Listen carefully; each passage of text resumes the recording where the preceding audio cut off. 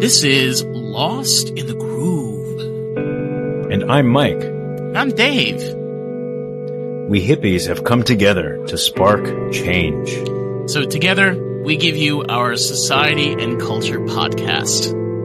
So with that, let's get funky and let the intro music play, baby.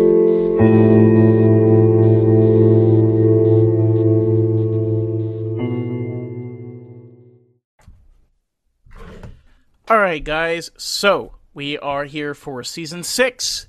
We're going to be covering humanitarian, the work of the people for the work.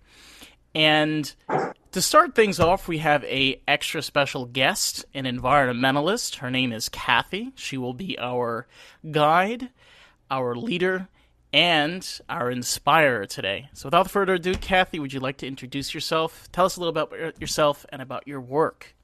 Hey, I'm excited to be here. Thank you, Dave and Mike. So my working title is Kathy Crowley, Laughing Bean Queen. It's sustainable solutions for today's challenges, and there's lots. You know, I actually joke and say we can't come up with solution until we have problems. So thank God we have all these problems because lots for people to do. I joked, right, tongue in cheek. Of course. So, Mike, do you have anything you'd like to start with? Not particularly. The introduction was quite good. Anything you're working on currently you want to share with us, Kathy? Yeah, it's the 20th anniversary of Kathy's Crowley Composters. Selling worms by the pound for 20 years. I mean, I have to have some kind of dedication to the planet, I guess. You know, selling worms by the pound, I don't have repeat customers. I do have a few that, you know, something happens to the worms and they need more worms. But otherwise, the worms breed like rabbits. And yeah, so once you get worms, you always have worms if you look after them and you're giving them away. So that's bad for business. So mind me asking, what are the worms exactly used for? Oh yes, thank you. It's funny because I assume that people automatically know what I do, right? When you're so immersed in something, you're in it and it's your world. Yeah. Thank you. Yeah, thank you for that prompt. It's this is indoor composting with worms. Same idea as outdoor composting. You know, except it's done inside with worms, so totally different. So composting outside is no special equipment is required. Maybe you have a pile or a composter. You add in your yard waste, your food scraps, turn it, add water. After a certain amount of time, it turns into compost that you can put in your garden. This is the same idea, except done inside with worms, special worms. And the worms, though, the carbon, so it's carbon and nitrogen. The carbon that we use is shredded paper, could be leaves, straw, cardboard, and the nitrogen is the food scraps. And the worms require both, and they are special worms that stay in the bin. I mean, it's in a container. The worms eat everything, and then they turn it into black gold. And I started my business as a waste management tool. I'm located just north of Toronto in Canada. Largest city in the country, and our landfill closed in 2002. Wow. And I know, right? It That's filled up amazing. like, oh, we didn't know. It's like we didn't have a solution. We're like, you know, oh, there's still room for tomorrow's garbage. Okay, good. So they go fill it up, and then it's like, oh my gosh, it filled up. What are we going to do now? What did right? they do? Where's the new one? Yeah, you want to know where the new one is? It was in Michigan.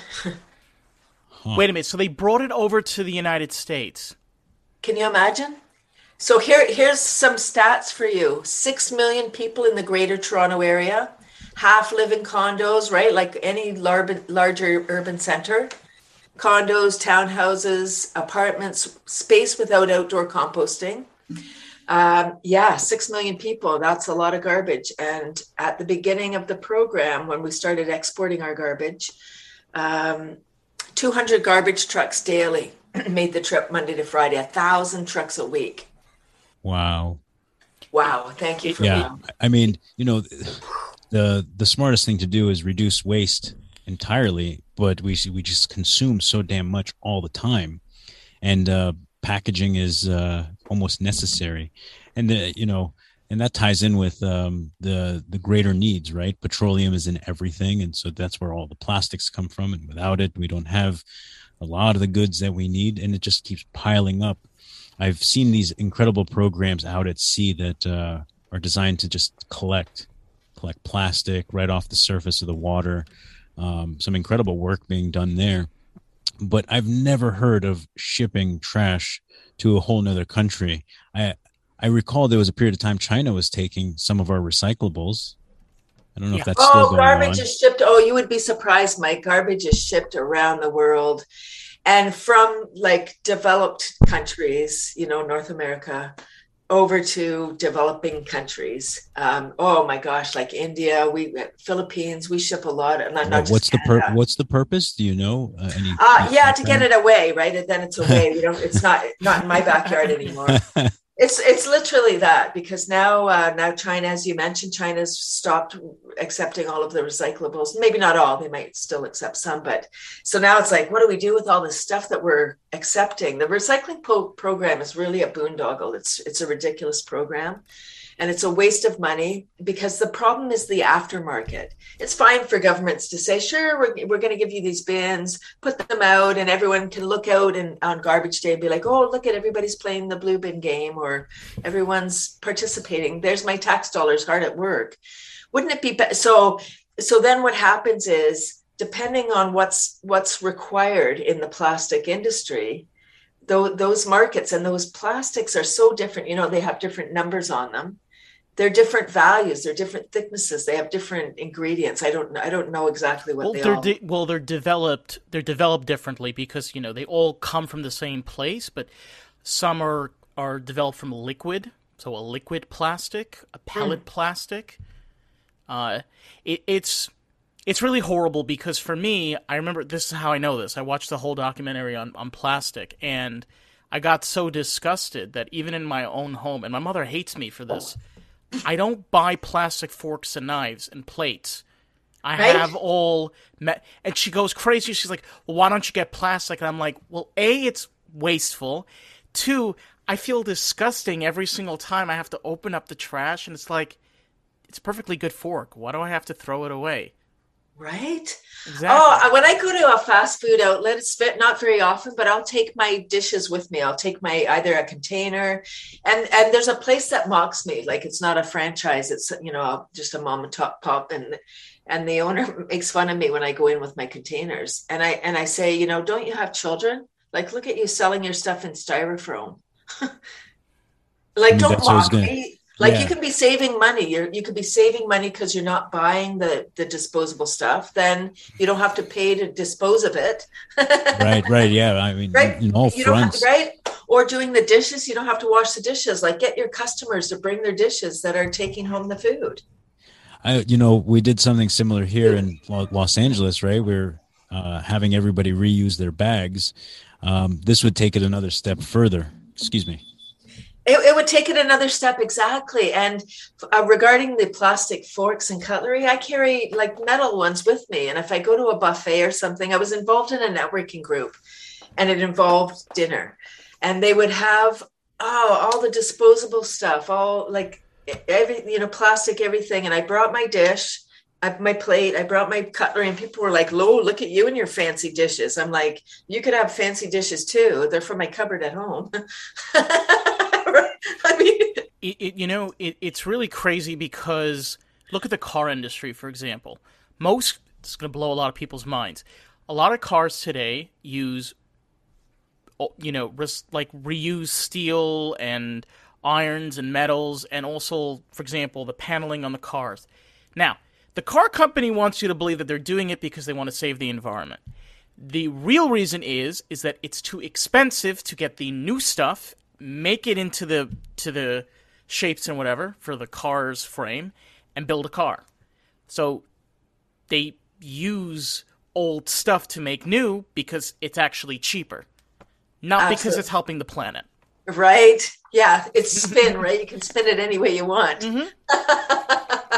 Right? And there's all kinds of that. Don't you find there's tons of that going on, the greenwashing, and we're like, oh, they said it's natural. Yeah, that's just the name of the company. Natural. There's nothing natural about that company. No. Or whatever, just as an example. It's crazy because you can go on a whole spiral, like even the thing with like almond milk, for example. People think like, oh, almond milk is great. Well, do you realize that it uses more water than a cow uses in a year, in one day? Right? The devil's nut. It's not a very good nut to make milk out of.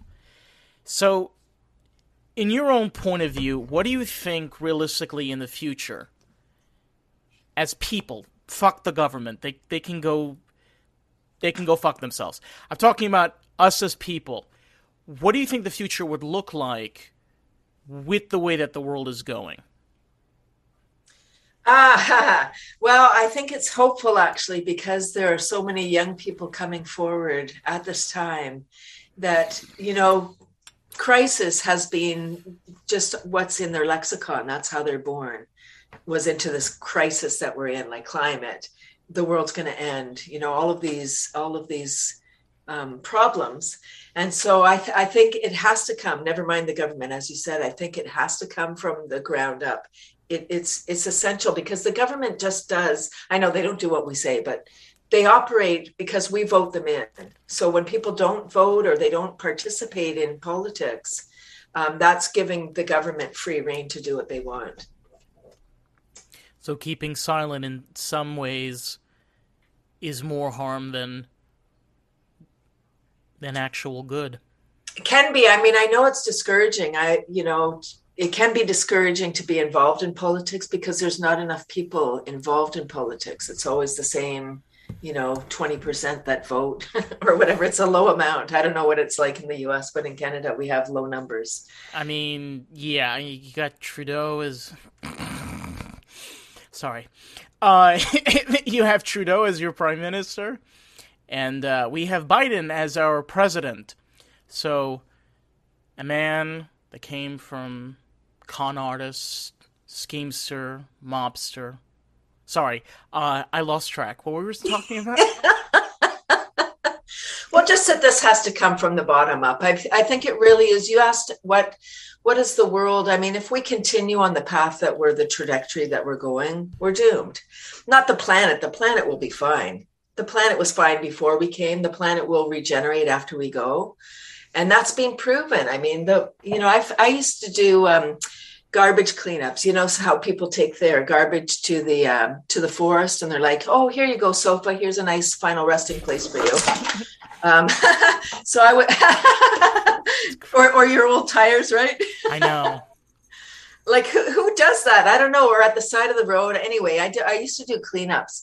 And I was amazed how nature, if garbage is left there long enough, it's buried. Like it just becomes, you have to kind of excavate the garbage because the worms, the critters have started to grow over all that garbage. And yeah, like what's it called? I think it was Detroit in Michigan, where abandoned houses during the recession, the trees basically destroyed the entire house. Like the house became the tree. I remember, like, this happened in a matter of weeks. Like the house was abandoned, and then 4 months later, it's like it's practically almost gone. It was crazy. Right? Yeah. So I believe the planet will be fine. We don't have to worry about the planet, but if we want to continue habitating, living on this planet, I think we need to take action. And really, young people, I meet lots of wonderful young folks who have incredible ideas. The challenge is the system is broken. Like all of the systems are broken, right? Banking's broken, our food's broken. Our healthcare is non-existent. It's sick care, right? We don't have preventative. We have like after the fact when you get right? You know what's crazy? I mean, you're in Canada, so medical is completely different than here in the United States. I have a very expensive medication. It's an injection, and I work at a job, and they have coverage there. But the problem is that the coverage only covers 20% of the deductible. So that means that medication that I need mentally and physically because I'm in pain, I can't get cheaper insurance because it won't cover it. Yeah. It covers something that I need. And I say to myself, I'm like, right, it's sick care. It's like I'm 20 years old. I'm supposed to I'm supposed to suffer at such a young age? Really? Is that the kind of... So you're right, it is all the systems are broken because we don't live. It's when we die. You know, that's what it is. Are you dead yet? I remember, you know, like, it's painful and hurtful because whatever the afterlife, that doesn't matter. What matters is now. We get this life. And you want to live your life to the fullest. You want to do your dreams. You want to be a part of something. You know, John Lennon was a very big supporter of this. Coming together, being a part of something. That's what's missing. And this cuckoo time really brought it to the forefront, you know, everyone separate, fear, right? We're not knowing what's happening. And I think, I think the only way is for us to come together. And, you know, it's what we can be controlled when we're in fear, when everyone's afraid of what's happening, like during that cuckoo time at the beginning. It was so scary, right? It was like, oh my gosh, what's happening? You can't touch anything, you know, people washing their groceries and stuff, bringing them in. And well, that was the beauty of the pandemic. And it was the way that humans have evolved. Okay. I'm going to go according to science. Anybody that has a religious belief, that's your personal belief. I go according to science. Within the span of 200 million years of humans themselves, and in the past 25 to 45,000 years of Homo sapiens, the way that we have survived our ancestors, because Homo sapiens was the only human species that survived, was we learned communication. It was the tool that allowed us to survive for so long. Connection, communication. So we as people have always been where we always relied on groups, tribes. That's how we lived. We lived near lakes and rivers, near other groups. But then when you create a pandemic that we had polio and influenza in the 20s and polio in the 50s. Those were way worse than COVID.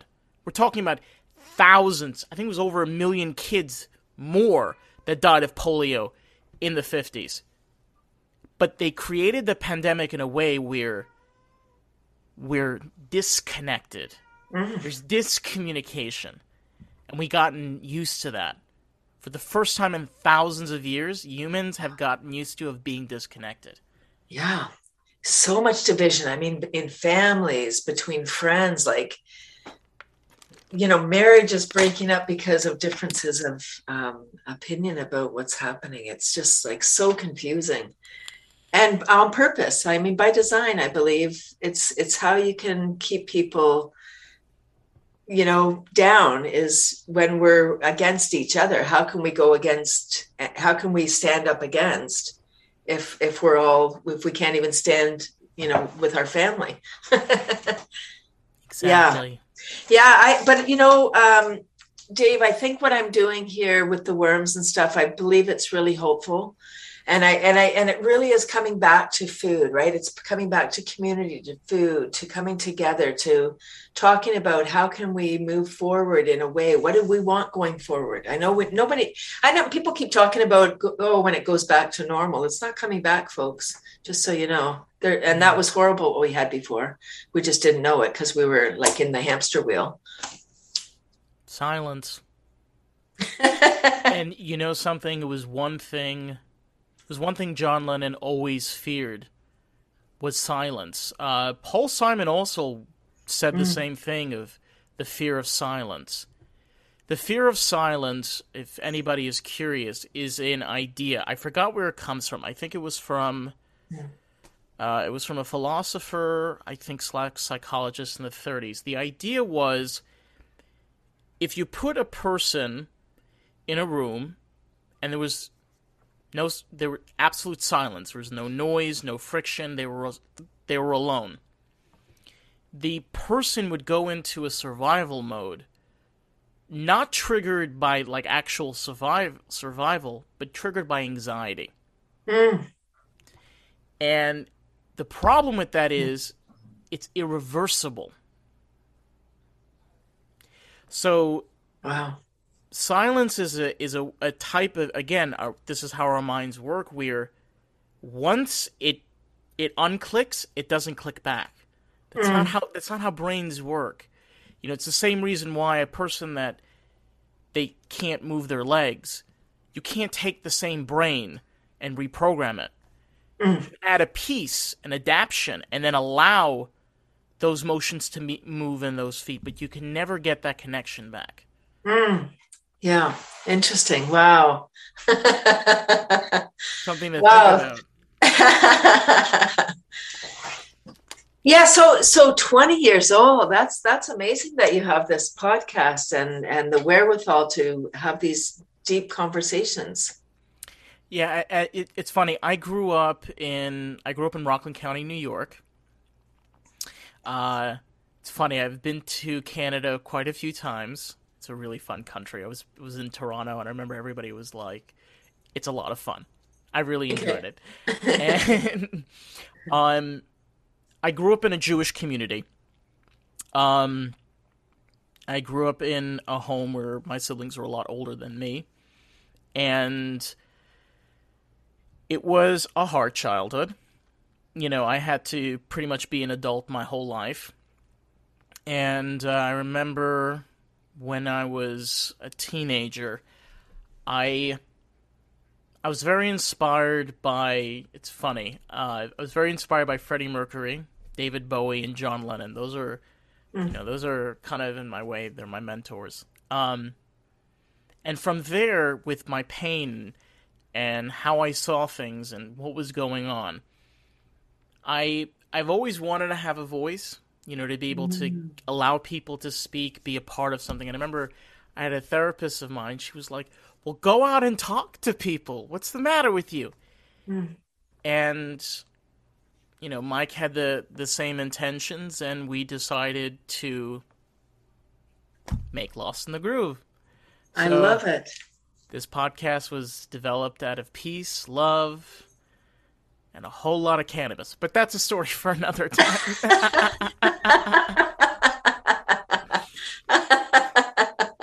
So it's a little cloudy. Just a little. But, you know, the whole thing of going over humanitarian is humanity. It's the work of humanity. It's activism, environmentalism, heroism, survivors. And the cool thing is, you not only get to learn from other people, but you get to learn different ways to better take care of your life and the world you live in. Right? Yeah, it's a beautiful thing. That's what this time has done, is connected us all around the world. Like this, thank goodness for the technology that we have. Yeah, and I've met the coolest people over the last 2 years. I've done a lot of with laughter yoga. It's really allowed me the opportunity to hold space for other people with the laughter. I started my laughter club online because when I started laughter yoga, I said, universe, I don't want to do free laughter yoga because I do enough free stuff. I want to get paid laughter gigs. And so that's what happened. That's what happened. You think like a Jew.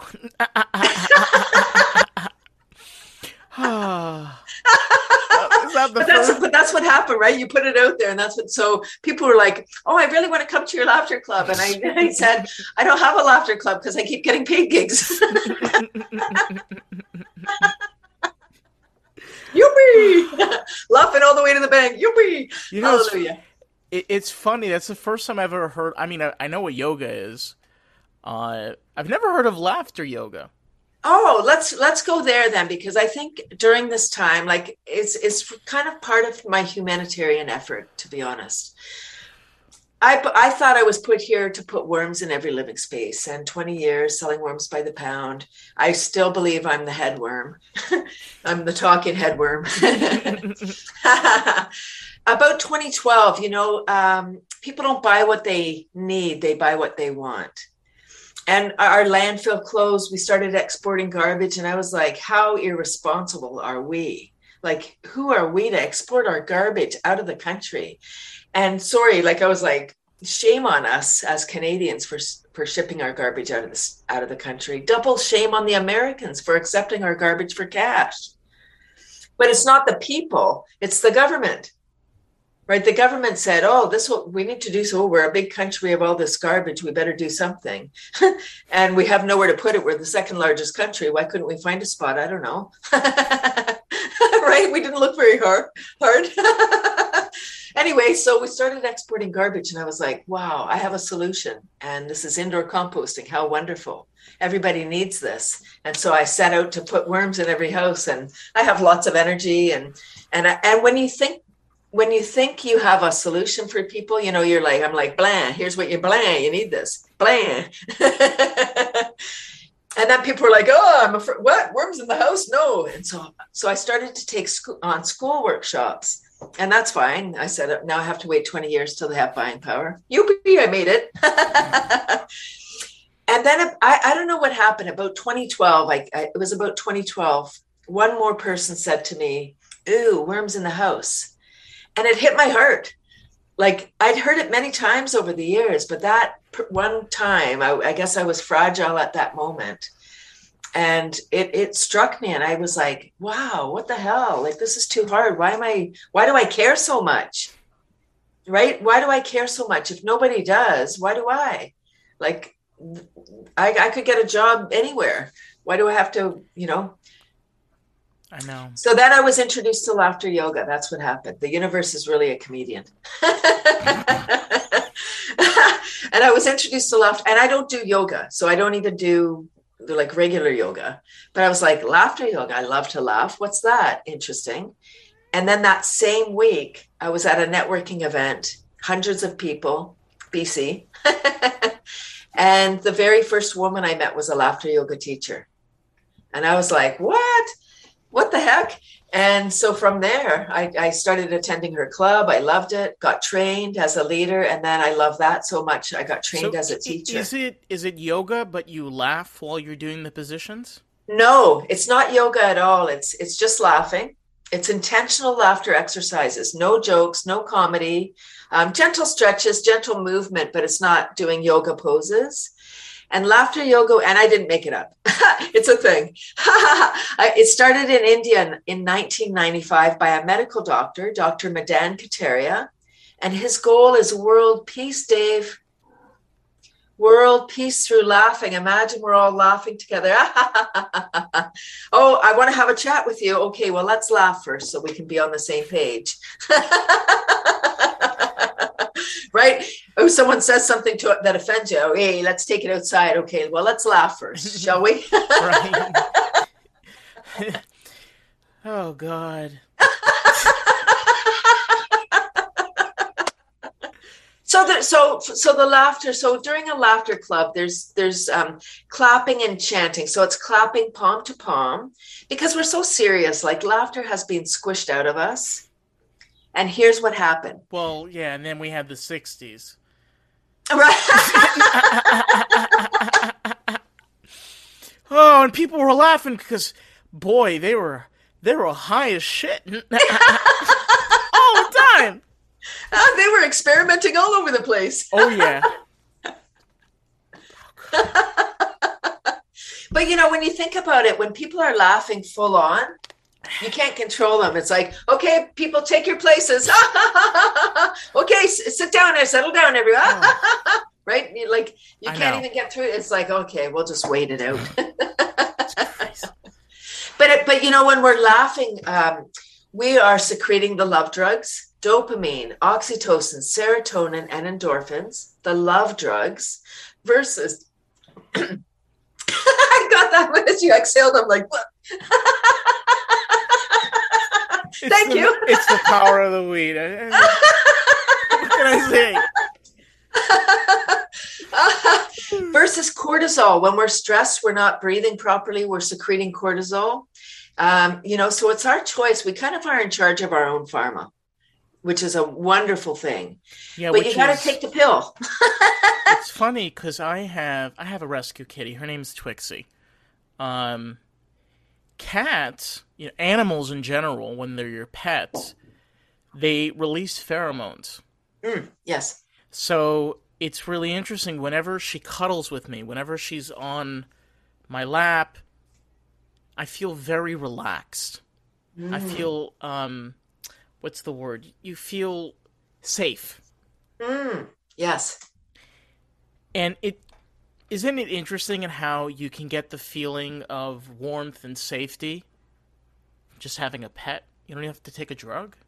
You don't have to take oxycodone. You could just pet your kitty. Yeah. Kitty. Like that one. Right on cue. They do love the Zoom room, those cats, don't they? They love being in the show. I know. She'll pop in, have her butt sticking up, like right in the camera. That's what they do. They just stick it right up there. I can't. Oh boy. So going back to, you were saying that you did composting with worms, and then you mentioned about laugh yoga. It's so interesting. You tend to choose paths that like kind of involve people because you can't just be like, well, I have these worms. Well, there's nobody there, and nobody knows about the worms. The whole thing is getting people involved in it. It's interesting because a lot of people today, when they look at being an environmentalist, it's not about yourself because you're helping the environment. Doesn't mean that you're going to change the world for now. I mean, usually the world takes a very long time to change. You're just adding one of the pieces to allow that long change to actually happen. So even though as a person you can't necessarily see the success that you've made, but others in the future will. Absolutely, yes. I've diverted several tons from landfill. And every time I sell a pound of worms, my customers are diverting from landfill, right? And the worms increase. And I meet people and they're like, oh, my worms are doing so great. I gave some to my neighbor. I sent some to my kid's school. I'm like, hey, stop giving your worms away. It's bad for my business. And then I laugh, right? Like as if I'm joking.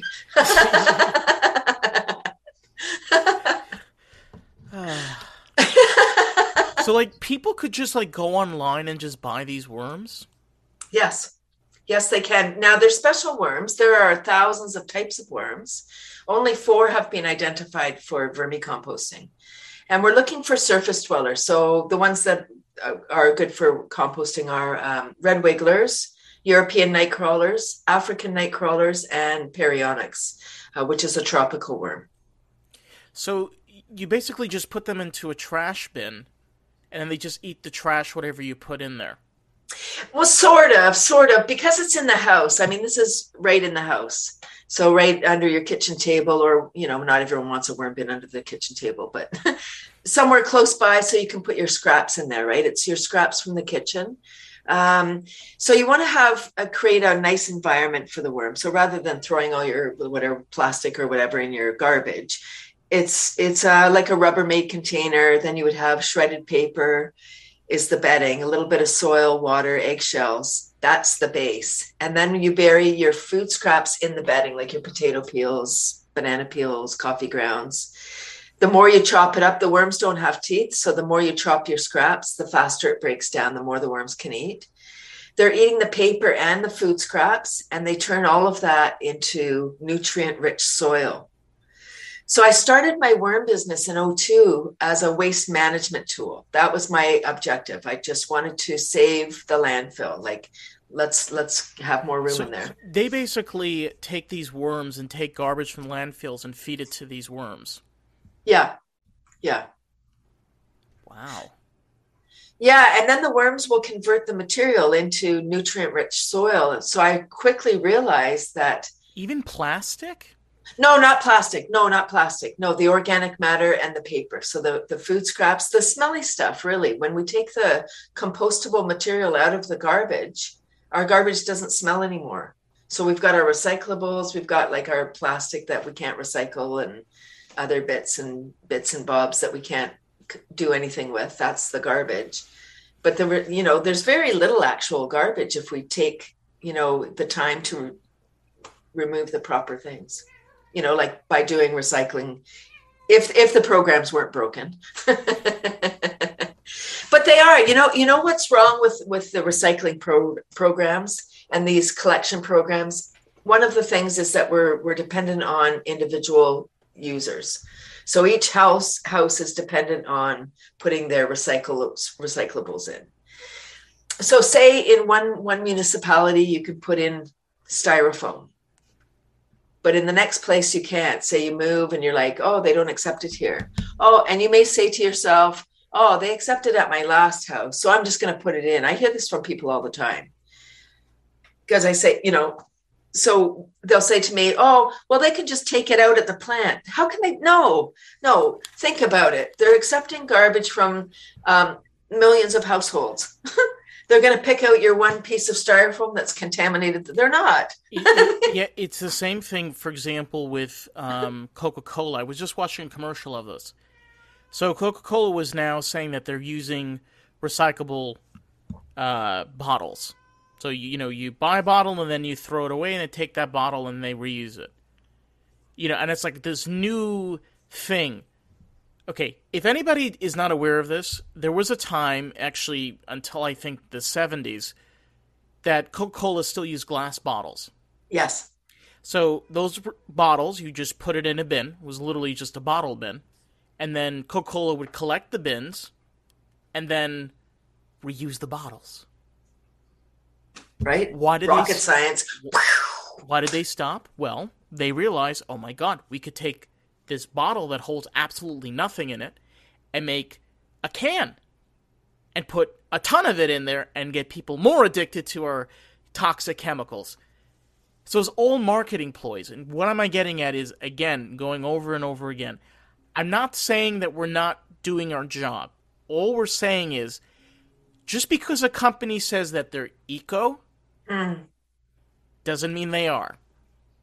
That's a great company to target as well. I mean, there's battles up here in Canada where that company is trying to tap into our water, and they pay pennies per gallon or whatever for hundreds of thousands of gallons, like a pittance of money. And like lots of protesters, because you can't just take all the water. And they do this in third world countries as well. They just move in there, promise all this cash or infrastructure, whatever they're doing, and suck those, aqueducts dry. And then they move on to the next place. So they promise jobs and everything in developing countries where the people are desperate. And then they put these factories in there and everything's great. People are employed. They're making a good wage. But then as soon as the aqueduct dries up or where they were getting the water, then they just, abandon that factory and move on to the next one. It's a horrible company and a horrible product, and people should stop it. But we're not going to do that. We're not changing the world here, Dave, but, we can let them know that. No. If they keep on that way, sickness is coming. I'm a huge fan of Star Trek. And one thing I always loved about Gene Roddenberry was Star Trek was a realistic future. So it was a future that would make sense based on how our world was now. And if you really look at it, it does. 400 years in the future to think of, okay, they figured out how to take care of waste. A replicator. So you take all the waste, and then you have a machine that kind of disassembles it to like its molecular structure, and then is able to use it to create other things. These are things that will happen in the future. So landfills will no longer exist anymore. Actually, there'll be an energy resource instead of an actual waste. It is already. They're mining landfills now. But it's for materials. But it's going to take, a few hundred years. Yes. Yeah. Yeah. There's a lot. There's a lot. Yeah, there's so many problems. Again, back to we can't have solution without problem, but we need to start getting on solution because we have so many problems. And part of the challenge is, I'm meeting a lot of young people that are interested in food. Again, back to this cuckoo time, I had my busiest year ever in 2020. I was waiting 20 years to be that busy. Because the schools were closed. And people are like, oh, we need a project for the children. So we're going to get worms. Like, what do I care how the worms get in the house? Right. But the longer we were closed down, in Canada, we import about 60% of our food, 60. So when our border closes, it's a problem for our food supply. Just like any country that imports a lot of food, right? We don't have a long growing season in Canada. So the longer we were closed in, the more urgent it became, and people became aware that we need to start growing food. So what do I need? Oh, I need soil. What do I need? Oh, worms are the soil maker. I need to compost. So I think it's served a bit of a purpose in that people are more aware now of food priorities. I think a lot of people had time to think about, you were talking about silence. There was a lot of silence during the last 2 years. And a lot of time for people to be with that voice in their head, which isn't really your friend. I know. Hold on. Oh, okay, you little cutie, come up over here. You're gonna be part of the show. It is sad because the pandemic took a lot from all of us. I'm not gonna lie. I mean, I've talked about this quite a number of times on the podcast. My dad died of COVID. Oh, Dave, sorry. So, I've seen the dark side of this pandemic of what it can do to families, and what people need to take out of this is stop believing the fucking politicians and media. They are lying to you. They don't care about you. They don't want your well-being. All they want is your money. And this is why podcasting has blown up. This is why radio is blown up. This is why free speech it's the new thing. Right? So, yeah, uncensored. Exactly.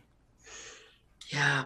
Yeah, well said. Oh, Dave, my heart's hurting for your dad. I'm sorry. Yeah.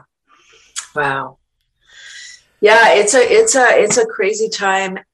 And again, I come back to what I'm offering is so hopeful, right? The worms, gardeners are hopeful people. I think as a general rule, we're generally happy, right? You plant a seed and it's not right away. You have to wait time, and then you need to tend to your little garden. You got to water it, weed it, all that stuff. And, so back to the worms, waste management and then soil production. And I realized very, very early on that it's black gold that the worms are creating. Like, this might be the main reason for the compost. The waste management side may be the side benefit because our food is broken, right? Look at how many diseases are rampant, diabetes, cancer, like so many illnesses that I don't think need to be, like lifestyle illnesses that don't need to be because our food's broken, because all of those companies, I'm sure you're aware. Also mental illnesses like Parkinson's disease, dementia, these are mind diseases. Mental illness, yes. Yeah. And I get autism and all of those kind of ailments as well. Like, why is there so many I'm going to be 60 this year. And when I went to school, I don't remember anybody with special needs when I was going to school.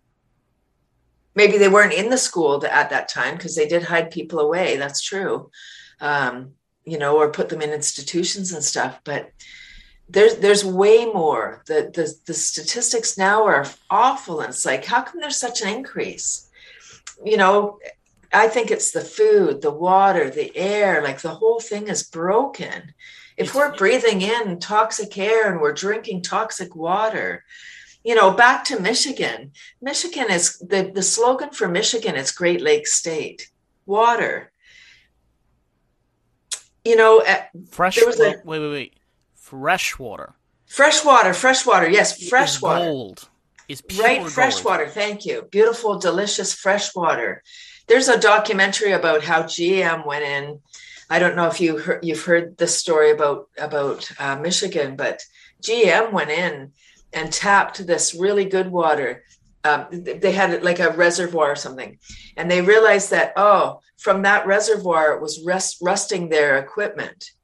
So they diverted. I don't know what they did, but they did some shenanigans with the politicians in Michigan. There's a whole documentary about it. I can't remember what it's called, but where they diverted. So the people were getting the shitty, rusty water to drink, and GM was getting the good water for their machines, so it didn't rust their equipment.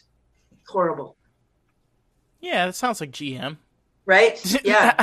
and governments, right? Like governments going, oh, well, it's just our people. It's okay. It's just the people of Michigan. Whatever.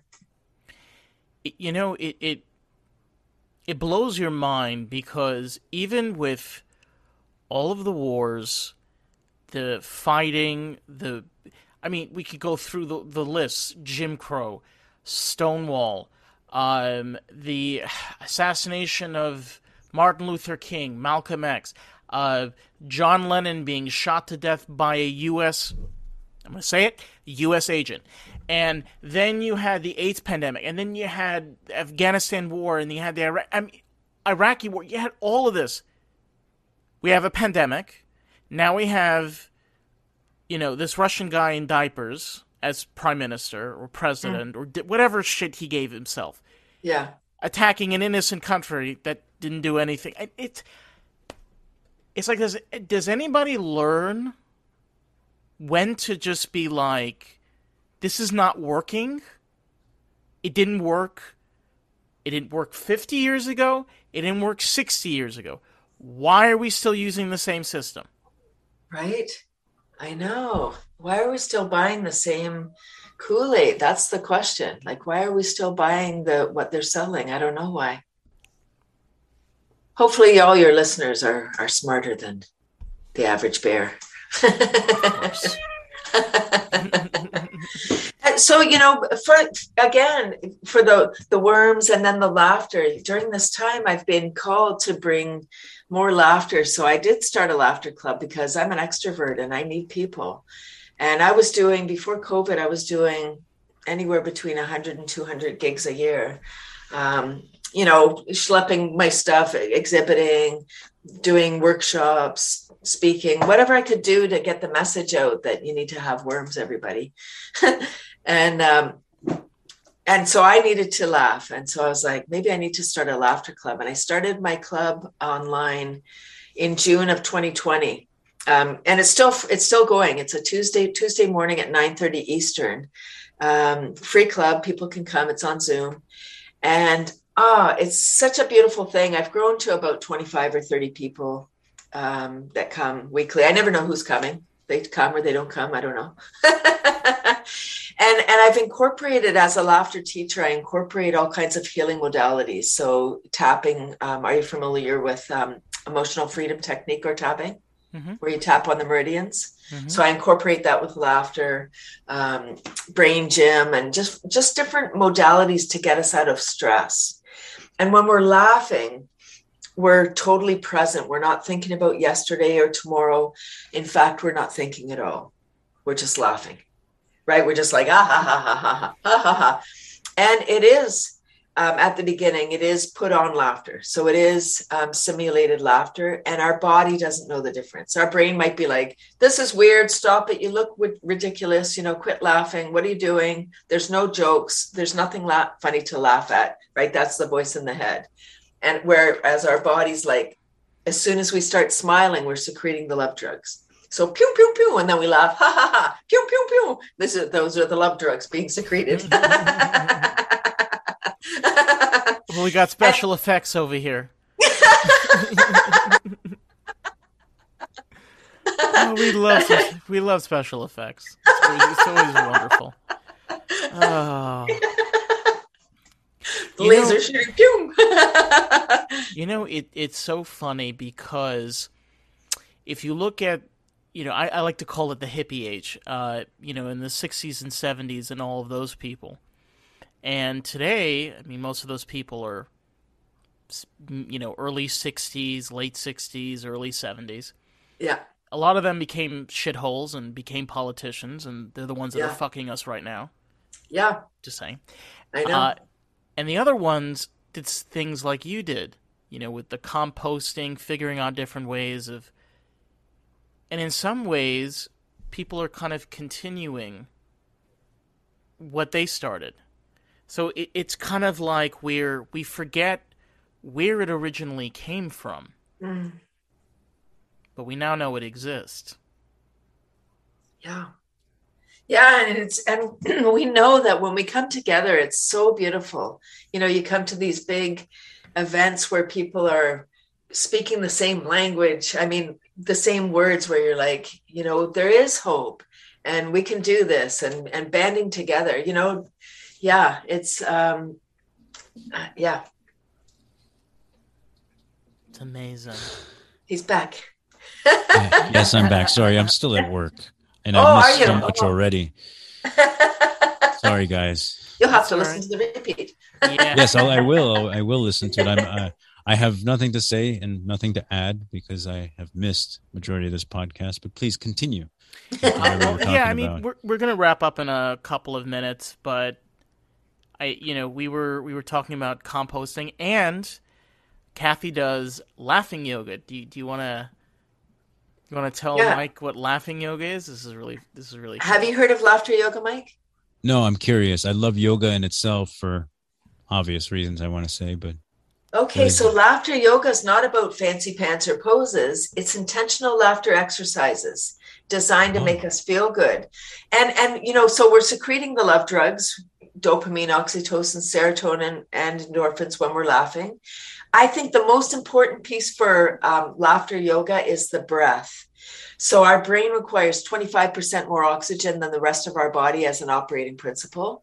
When we're stressed, we're not breathing properly. So our body's not getting what it needs. For sure, our brain isn't. You ever lost your keys, phone, glasses, and you're like, I gotta go. Come on, where are they? Do you have them? I'm going to be late. All the time, every morning. Right? Yeah. So I can't stop you from losing anything, but here I can give you some tips. Next time you lose something, hopefully my voice squeaks into your brain. Because when we're stressed, blood, lymph, oxygen leaves our brain because we're in stress. We just need to get out of stress. So we're in fight, flight, or freeze. We don't need our answering machine, right? We just need all of that, all of those resources to go into our muscles so we can escape or fight. So when we laugh, it oxygenates our beautiful body. So we're laughing, ha, ha, ha. And when you're laughing, you're exhaling, ha, ha, ha, ha, ha. Eventually you have to, right? You have to take a deep breath in. And if anybody's ever had a great giggle fest with their friends or, anytime. Yes. Whenever Right? you're stoned and ate too many brownies. Right? And your stomach's hurting and your cheeks are hurting. Those are the laughter muscles, right? You don't need a gym membership. Like maybe you do because you want to go to the gym and whatever, show off your abs. That's fine. And your ass. You said it. Right? But you don't have to. You can laugh. I have rock hard abs because our diaphragm is attached to all of our organs. So when we're laughing, we're moving all of our organs. We're oxygenating our beautiful body. And we're taking up more space because when we're sad, depressed, anxious, frustrated, those are low vibrating energies, right? Like, oh, I'm so tired. Good. Get up and do some jumping jacks because, your lymph is starting to pool, right? We have a heart to pump our blood. We have another fluid called lymphatic fluid. Mm-hmm. It only moves when we move. Yeah. It only moves when we move. If we're not moving, it's not moving either, right? And deep diaphragmatic breathing, it moves, and laughter. So there's a few things you can do to get your lymph going, but moving is right. And since you're a couple of young happening, guys, I wanted to share with you a documentary that should be mandatory viewing. It's called You Are What You Act. 2018 Hot Docs film by a Canadian guy. And he talks about really like you are what you act, like whatever you want to be, you can become it, sort of. And he talks about like Tom Cruise, doing his own stunts and saving people in real life. On the other hand, if somebody's acting as a depressed person for a part, say for 6 months or whatever, at the end of that film... great example would be Dark Knight. Right? Yeah. What was his name? Oh, Joaquin. Wasn't it Phoenix? Wasn't it? Joaquin Phoenix? No, it's not Joaquin Phoenix. No, it was Heath Ledger. It was Heath Ledger. Keith Ledger. Yes, right. Pardon me. Yes. Right? Exactly. So you become that. You become depressed because you were acting that. That struck me. So this might blow your mind, but I don't have a cell phone. That's true. But so when I saw that documentary, I was like, oh my God, like I look at all the people, and I have an addictive personality. I know if I got a cell phone, I'd be everyone too. I'd be like scrolling too. I'd be doing this too. Whatever. I don't know. I see people doing this. I'm like, what are they doing? I don't know. But when you're on your cell phone, the thing is you have candy cane neck. So your physiology is physiology of depression when you're on your cell phone. Even if you're looking at a cute cat video or you're looking at something funny, a friend sent you a funny text. If you're looking like this, like down at your cell phone, you have candy cane neck and your physiology says to your brain, I'm sad. So it's kind of a mixed message. You have cognitive dissonance going on in your brain because you're laughing, but you're looking down. So I think that some smart person needs to come up, or someone, they don't have to be smart if they come up with it. They can happen upon it. We have selfie sticks. I mean, I don't, but I know people do. I've seen them. Right? Where you're holding your thing out here so you can get just the right angle. I think somebody needs to come up with something like that. You remember we were talking about Star Trek? Yes. Right, Mike? And think about the way that they use computers in Star Trek. They stand. You remember how the navigation consoles, all of them, they're all standing. Yeah. They all have a seat, but they're all upright because the screens are all upright. That's right. Yeah, above the waist. Yeah. Exactly. Yeah. That's a right? very good point. So someone said to me, a friend of hers, her dad was always like pulling out his cell phone and like doing it like this. And they thought it was really weird. Like, what are you doing? And she said, oh, now I get it. Keeping your neck straight because our head weighs so much. Sorry, go ahead. Candy cane. Candy cane. Because it's kind of turned like a candy cane. Yeah, it's bent over, right? And our head is so heavy. It's like 7 pounds or 8 pounds, our head. So that's on our little neck. When people say, oh, I have a pain in the neck. Yeah, well, no wonder you're probably looking at your phone all day. Probably scrolling on Instagram. Right? Yeah, I don't get that luxury because the place I work at. You're asking what would be a great invention. I would say that one of these tech companies will probably figure it out, whether it's Google or Facebook with Meta, something that's wearable. They've been working on wearables for a while, but something that can be right on your face and you don't have to look down. You can interact with it by voice or with, I guess, by look. Just by looking at a corner of, I don't know. I've seen the technology. We are bored. Star Trek. Resistance is futile. It certainly is when we're talking about these companies. But it's funny. I sometimes look at Star Trek as a way of seeing what the future could be based on the flaws we're doing now. It's a TV show, so it's not 100% accurate. And I'm sorry to keep on bringing this up as an example, but everything we do affects our well-being. And people need to realize that more and more now because you're affecting yourself not for the long run. You know something? I do not want to be 60 years old with arthritis, wondering about shingles, could barely walk. I don't want that. I want to be able to walk 8 miles. So you got to think about the decisions you're making now so that when you do get there, you don't have to experience. Oh my gosh, that's such a brilliant insight. That is so beautiful. I love that. Oh, you know, my whole life is about prevention. You know, I don't want to get sick. So I take care of myself. I do things as preventative. And I'm like, I don't really have a story, you know. It's, you know, I have all these things, these sprouts. I've been eating sprouts for 20 years. I'm doing laughter now as part of my thing. I meditate. My husband and I traveled in Africa and Asia for 13 months when we were 27. That was 1989, 90.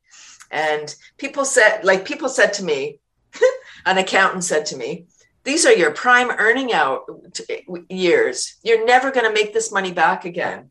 It's like, I'm going to travel around the world. Are you kidding me? Like, yeah. What? Okay. That was a weird comment. All our friends, it was when there was double interest rates and stuff. So all of our friends were panicking, buying houses because they're like, oh, if you travel now, you're never going to buy a house. It's like, well, if I don't travel now, I'm probably not going to. Oh, I'm going to travel when I retire. Yeah. Okay. Well, you're not going to do what I did at 27, hoofing around with my 40-pound pack. That's true. Sleeping, right? You Sleeping get to outside. experience so much more. There's no way, right? There's no way you're going to be on a cruise or a bus trip or something, but you're not going to be hoofing it like we were. You couldn't. I wouldn't want to do what I did at 21, and I'm in great shape at 60. So yeah, I agree. That is such a brilliant thing, and I wish more young people would understand that if you want to be 80 and vibrant and in great shape and still downhill skiing, then you better take care now and not have that second bag of Doritos. Well said. What, you know, blah. This is what happened. You get brain farts at the end of the week. What is something you'd want to leave off? I would love to encourage people to really take care of themselves. Attend my laughter club. It's Tuesdays. Like if not my club, another club, because laughter is the fastest happiness hack. You can't be happy and sad at the same time, not at the very same time. It doesn't take away your problems. It just helps deal with them better.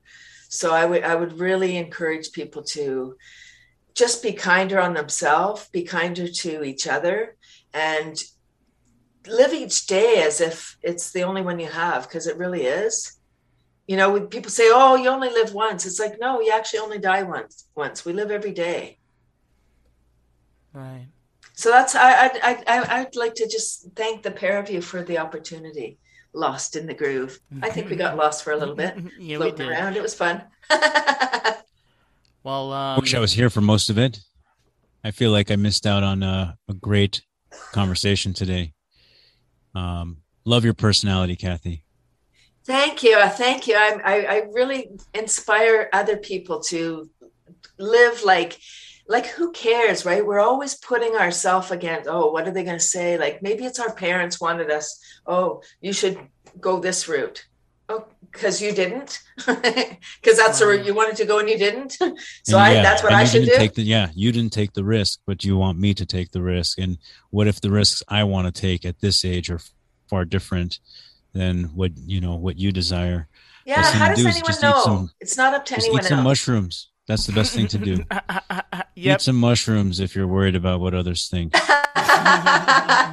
And then you'll realize nobody really cares.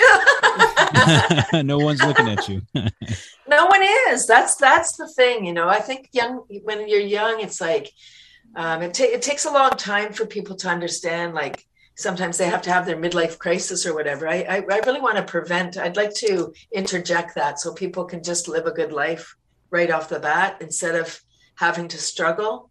I mean, I think sometimes it's in the lesson that you have something happen and then you're like, oh, I don't want to do that. So then you better yourself or you do better. I would just love to encourage people to do better right off the bat. Like just imagine, come at everything from a blank brain. So then you're always learning, because sometimes people will come, you might even meet people where they're like, oh yeah, I know that already. Oh, you really know it? Or do you know it? You know, like, do you really know? You know everything about it? You're not open to any new things. So be open. Well, thank you so much, Kathy, and hope you guys enjoyed this episode. Thank you. All right, guys, we have reached that time in our podcast. This has been great. It has been fun, and we got lost in the groove. So stay tuned. Every Tuesday, be sure to check out a new episode of Lost in the Groove. It premieres about 2 a.m. in the morning, and our other channels, Jam Bam with Mike and Dave, which is our Patreon podcast, and our extra special, The Shindig Variety Show, our YouTube podcast. Links will be down in the description box, so you can vote for what topic we cover next season. And what other kind of content or new ideas and stuff we have to offer. Thank you guys so much for watching. Catch you guys in the next one.